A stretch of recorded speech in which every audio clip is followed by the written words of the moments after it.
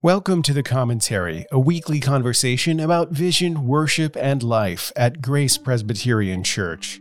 I'm Mark Bertrand, the pastor of Grace, and my fellow commenter in today's episode is Cameron Brooks. This is Holy Week, the time when Christians celebrate the victory of Christ's death, burial, and resurrection. Ever since last Sunday, Cameron and I have been reflecting on a sermon by Dan Reed, Grace's Director of Discipleship and Education.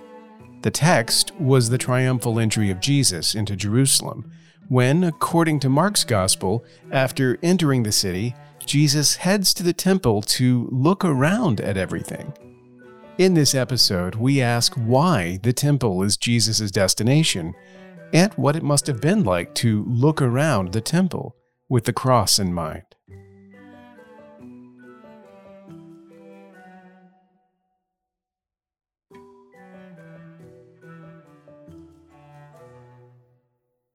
Well, this episode is releasing on Good Friday, and that means that Sunday is Easter.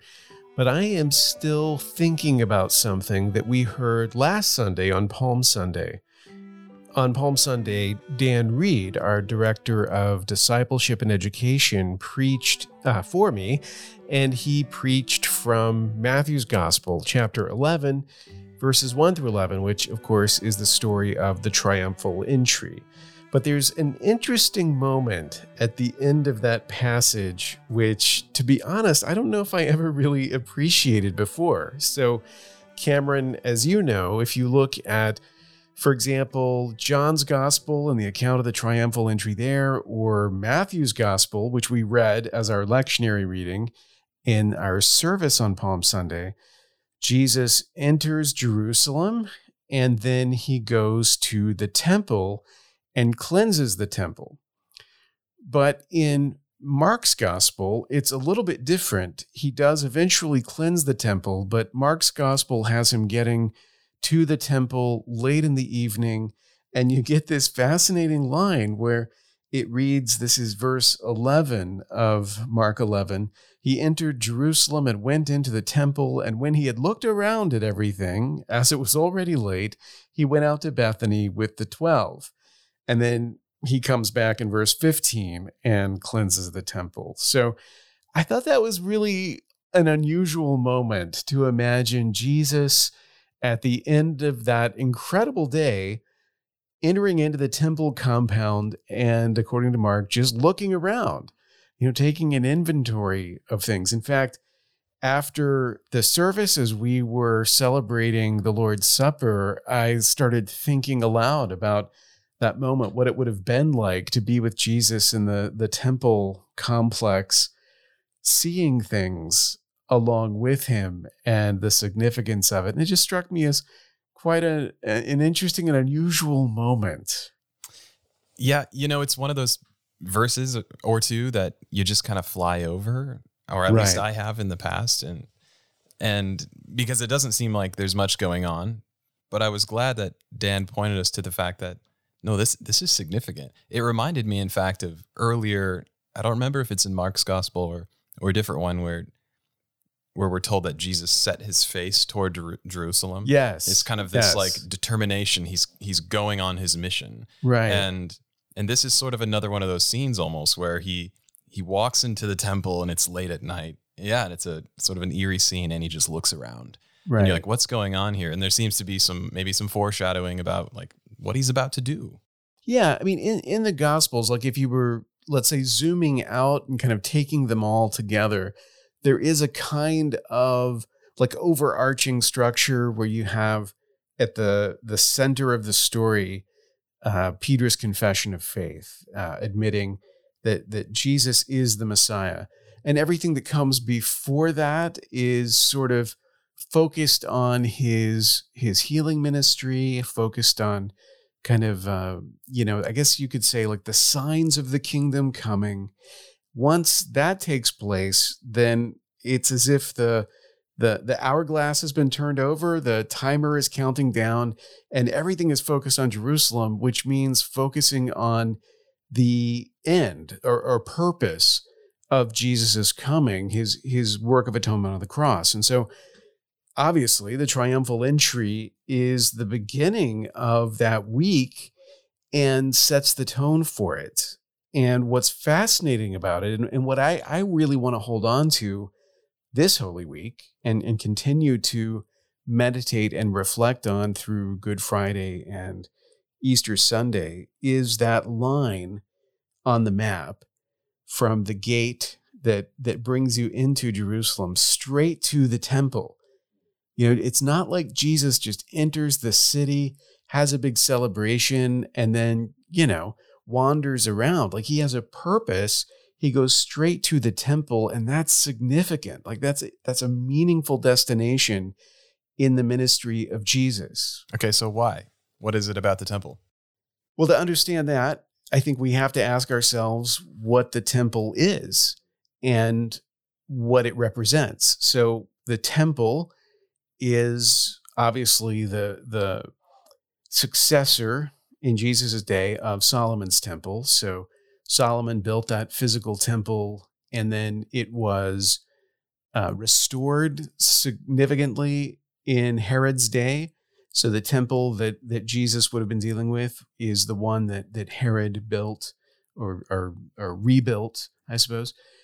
And, it was between Herod's and Solomon's. We have what we saw in the book of Zechariah, Zerubbabel's efforts there to rebuild. So we have a grand temple, then we have a sort of humble rebuilding after the exile, and then we have a grander restoration immediately before Jesus' day. But behind all of those temples is the tabernacle. Right? If you go back to the book of Exodus, when God gives the law to Moses on Mount Sinai, he doesn't just give the 10 Commandments. He also gives this elaborate set of instructions for making a tabernacle. And the tabernacle is meant to be God's dwelling place among his people. So he is, quote unquote, tabernacling with his people. And that metaphor is one that we often talk about when we talk about the incarnation. When we talk about Jesus coming and dwelling with his people, he's tabernacling with us. He's becoming one of us. So essentially, the tabernacle is that original place where God meets with us. It speaks to God's presence. Mm-hmm. There's another significance, though, because of what's inside the tabernacle. If you go inside the tabernacle, among other things, you find the altar, where the sacrifices are made for the atonement of sin. Right. So when you think about the temple and its significance in Jesus' day, this is still the place where the Levitical priesthood is operating. They're still conducting the sacrifices that were laid down in the Old Testament in order to roll back the sin of the people. This was all still going on in Jesus' day. And now Jesus enters into Jerusalem and he heads straight to this location. And throughout Holy Week, he is in and out of the temple. He is teaching in the temple. He's kind of walking around like he owns the place. So much so that the Pharisees will confront him at one point and ask, like, by whose authority are you teaching these things? Like, who gives you the right to come in here and act this way and say these things? And of course, Jesus turns it on them, like he turns everything on his accusers. But the point is that if the temple is the place where God dwells with his people, and the temple is the place where the altar of sacrifice is located, then Jesus, God in the flesh, enters Jerusalem and spends that time in the temple teaching the people, and he's about to offer himself up as our Passover lamb. So I think it makes sense that he goes to this place where the sacrifices are made. And we get kind of that moment of resonance that the author of Hebrews talks about when he describes the temple in heaven, and that the things on earth were simply copies of heavenly realities. And it was there that Christ made his ultimate sacrifice. And so a lot of those kind of mystical conceptions of the temple suddenly jump out at you when you think that this is the place where Jesus spent so much of the week leading up to his crucifixion. It's really interesting to think about the altar, like you just said, on the one hand, and what could have been going through Jesus' mind as he's looking at it for that moment. But we're also told later on in the Gospels, or earlier, depending on where you're reading, that, there's that scene where Jesus looks at the temple and says, I'm going to tear this down, and in 3 days I'll build it back up again. And I think it's John who says, and by the way, he's talking about his body. Right. So not just the altar, that he's thinking about the cross and all of the significance of the sacrificial system, but the very structure that is representative of the presence of God, he's here to replace. And what a cool thing to be thinking about during Easter, I guess. So I love thinking about that as we're moving into Sunday, like Jesus going into the grave and coming up again, sort of changing the way that we think about the presence of God with us. Yeah, it's a fascinating metaphor, I guess we could say, when Jesus describes the temple and says, if this is torn down in 3 days, I will build it up again. And it's a fascinating moment specifically because of how widely misunderstood it is. So much so that in the... Did I miss it? No. Okay. But in the, the trumped up charges against Jesus in his trial, this is actually one of the things that comes back that people say, oh, this guy said he's going to destroy the temple. Right. As if Jesus was going to get some of his followers together and start knocking the walls down or something. And so I think this is a saying of Jesus's that would have been widely reported at the time and widely misunderstood, which is why the clarification is made that he's speaking of his body, right? In hindsight, in retrospect, it's possible to understand, okay, what Jesus meant was this. And the fact that that's what he meant is utterly fascinating because of the significance of the temple as God's dwelling place. So when we talk about, again, following scripture, the idea that like your body is a temple, right? Your body is a dwelling place for God. Like this is using this imagery that Jesus himself has given us, where the physical structure, whether it was of the tent or later of the temple, is really not the point of it all. So a magnificent physical structure, the kind that Herod created, no matter how opulent and impressive it is to stand there and to look around as Jesus did and maybe to be impressed by it all, the reality is this is nothing in comparison to what Jesus himself was as God in the flesh dwelling among us. And so again, and in that moment, if we place ourselves in it and we reflect on this idea of Jesus, God in the flesh, dwelling with us, walking through the temple structure and looking around, as Mark says, taking it all in. We're not given more than that, but it's an easy scene to picture. And I imagine myself, I guess, walking behind Jesus as he's looking and saying, what's he looking at, and I imagine him especially like coming to like a face-to-face moment with that altar of sacrifice and considering all that it means, because, generation after generation of sacrifice made on that altar was all pointing forward to the sacrifice that Jesus has now come to Jerusalem to make on the cross.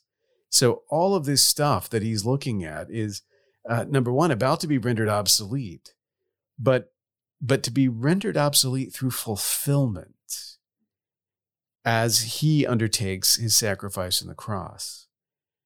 And when you think about that, then every moment that he spends in that place, looking at those things that were made according to the instructions that God had given to Moses on the mountain. And now Jesus is looking upon them as the one who has come to fulfill everything that they signify.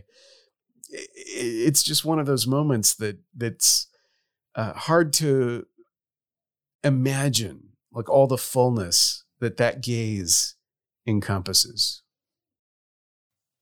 Sometimes in poetry and in all writing, we're told that you can say just as much by what you don't include. You can speak volumes by not saying certain things. And in a way, I'm glad that Mark just gives us this simple scene, and then that's it. And that's all we see, because like you're doing, we're kind of freed in a sense to wonder. And I think it's a really fruitful exercise. Obviously, we don't know exactly what Jesus thought, but it's very interesting to think about. I have this terrible comparison. I just keep thinking of like all these sports movies where like maybe it's a football team and the night before their big competition, the coach walks out onto the field and it's empty and there's this huge stadium and he kind of looks around and there's always like this pivotal conversation in the movie or something huge, and then they come out the next day and they have this huge game on the field. That's what I feel like is going on with Jesus. Something huge is about to happen here. There is. Okay. So I have a couple of even worse analogies I can add on top of that. And I'm not enough of a video gamer to be able to get into specifics, but occasionally you'll play games where before you begin a level, there's kind of a flyover that gives you sort of a sense of the lay of the land. Like this is the path you have to traverse. And occasionally in movies, especially in war movies, you'll see this. If the filmmaker is taking care to orient the audience and wants them to be able to follow the action, a way to do that is to give kind of like the bird's eye view, to see here's the ground that has to be covered so that when you're down in the nitty gritty, you still have some, landmark, some way of being oriented, what direction we're moving in and what we're trying to do as we cover the ground. And I kind of imagine this moment similarly, that the work of Christ in a way is being surveyed in this moment as he has entered Jerusalem in triumph. He is about to accomplish this great work that all human history up to that moment has been pointing forward to, and all human history after that moment will be looking back upon. And as he's about to do it in the temple and in the form of the temple, we have this sort of anticipation of the ground. Like this is a summary of the work that must be done. And it really is.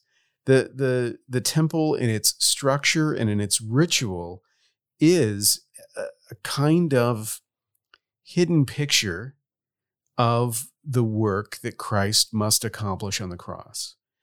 And so it's not an exaggeration to say that in this moment, Jesus is coming, as it were, face to face with what he has to do. And of course, he would have had eyes to see exactly the significance of the temple and all that it represented. So obviously the disciples who were with him, this would have been lost on them, just as it would have been lost on us. Mm-hmm. But for Jesus, it would have made perfect sense.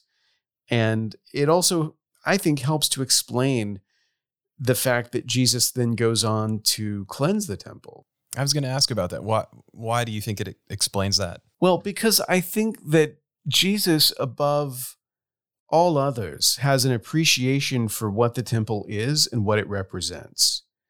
So, yes, zeal for thy house hath consumed me, right? Jesus has a zeal for the purity of the temple, and that in it of itself would be enough.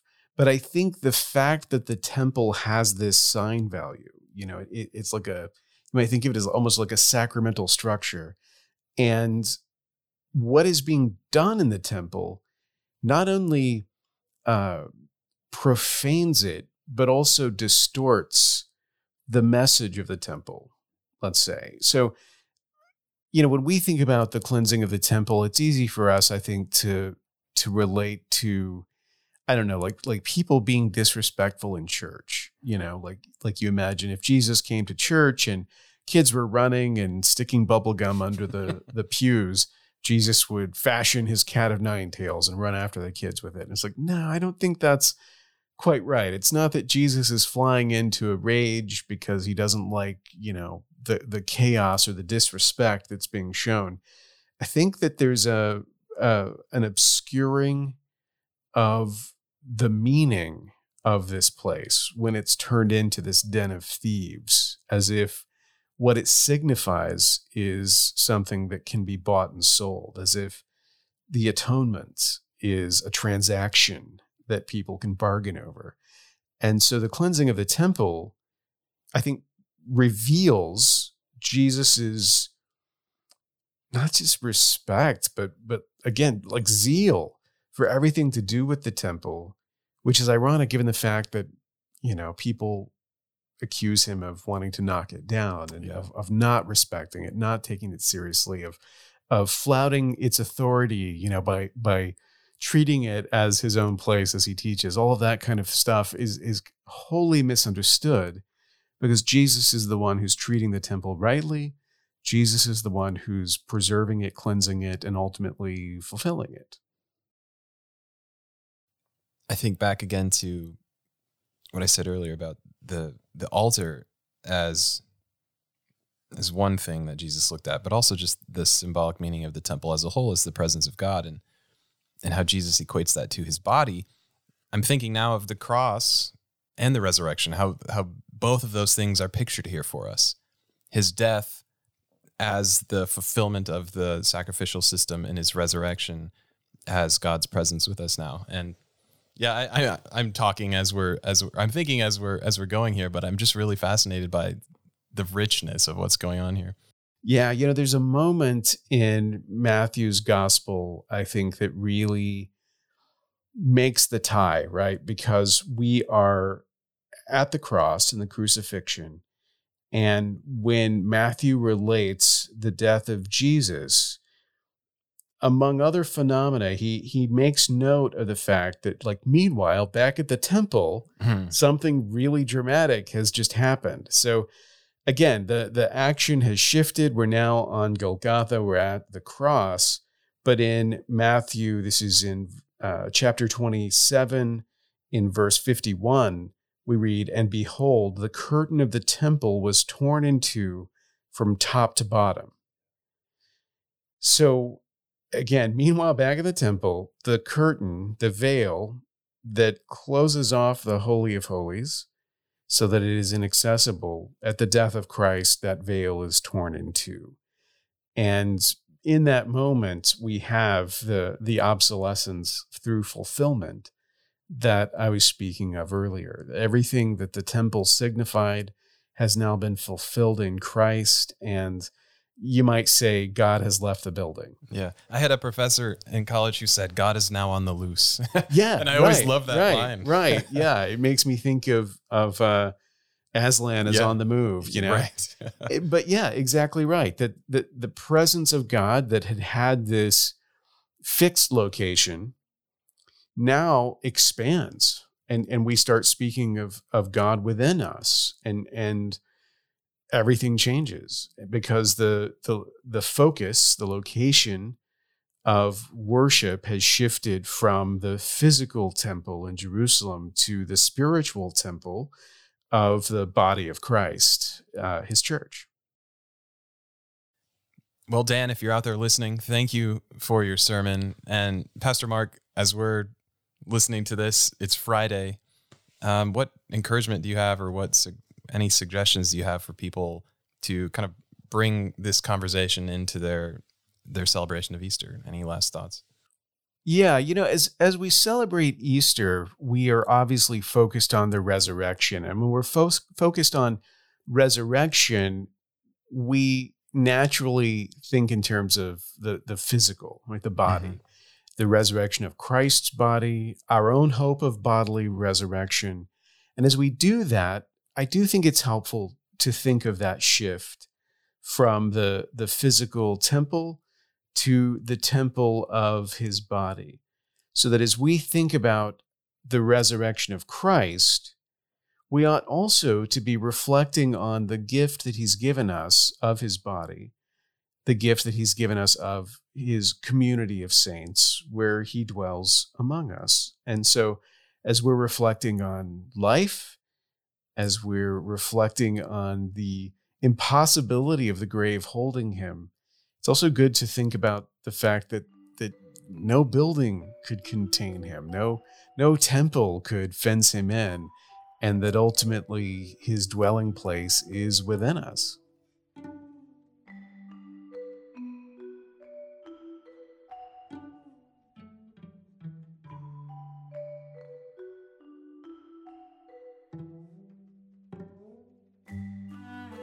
That's all the time we have for now. Thanks for listening. If you've enjoyed the commentary, you can rate us on your favorite podcast app and share episodes with your friends on social media. You can subscribe to the commentary on Apple Podcasts, Spotify, and Stitcher. To find out more about us online, visit graceforsiouxfalls.org.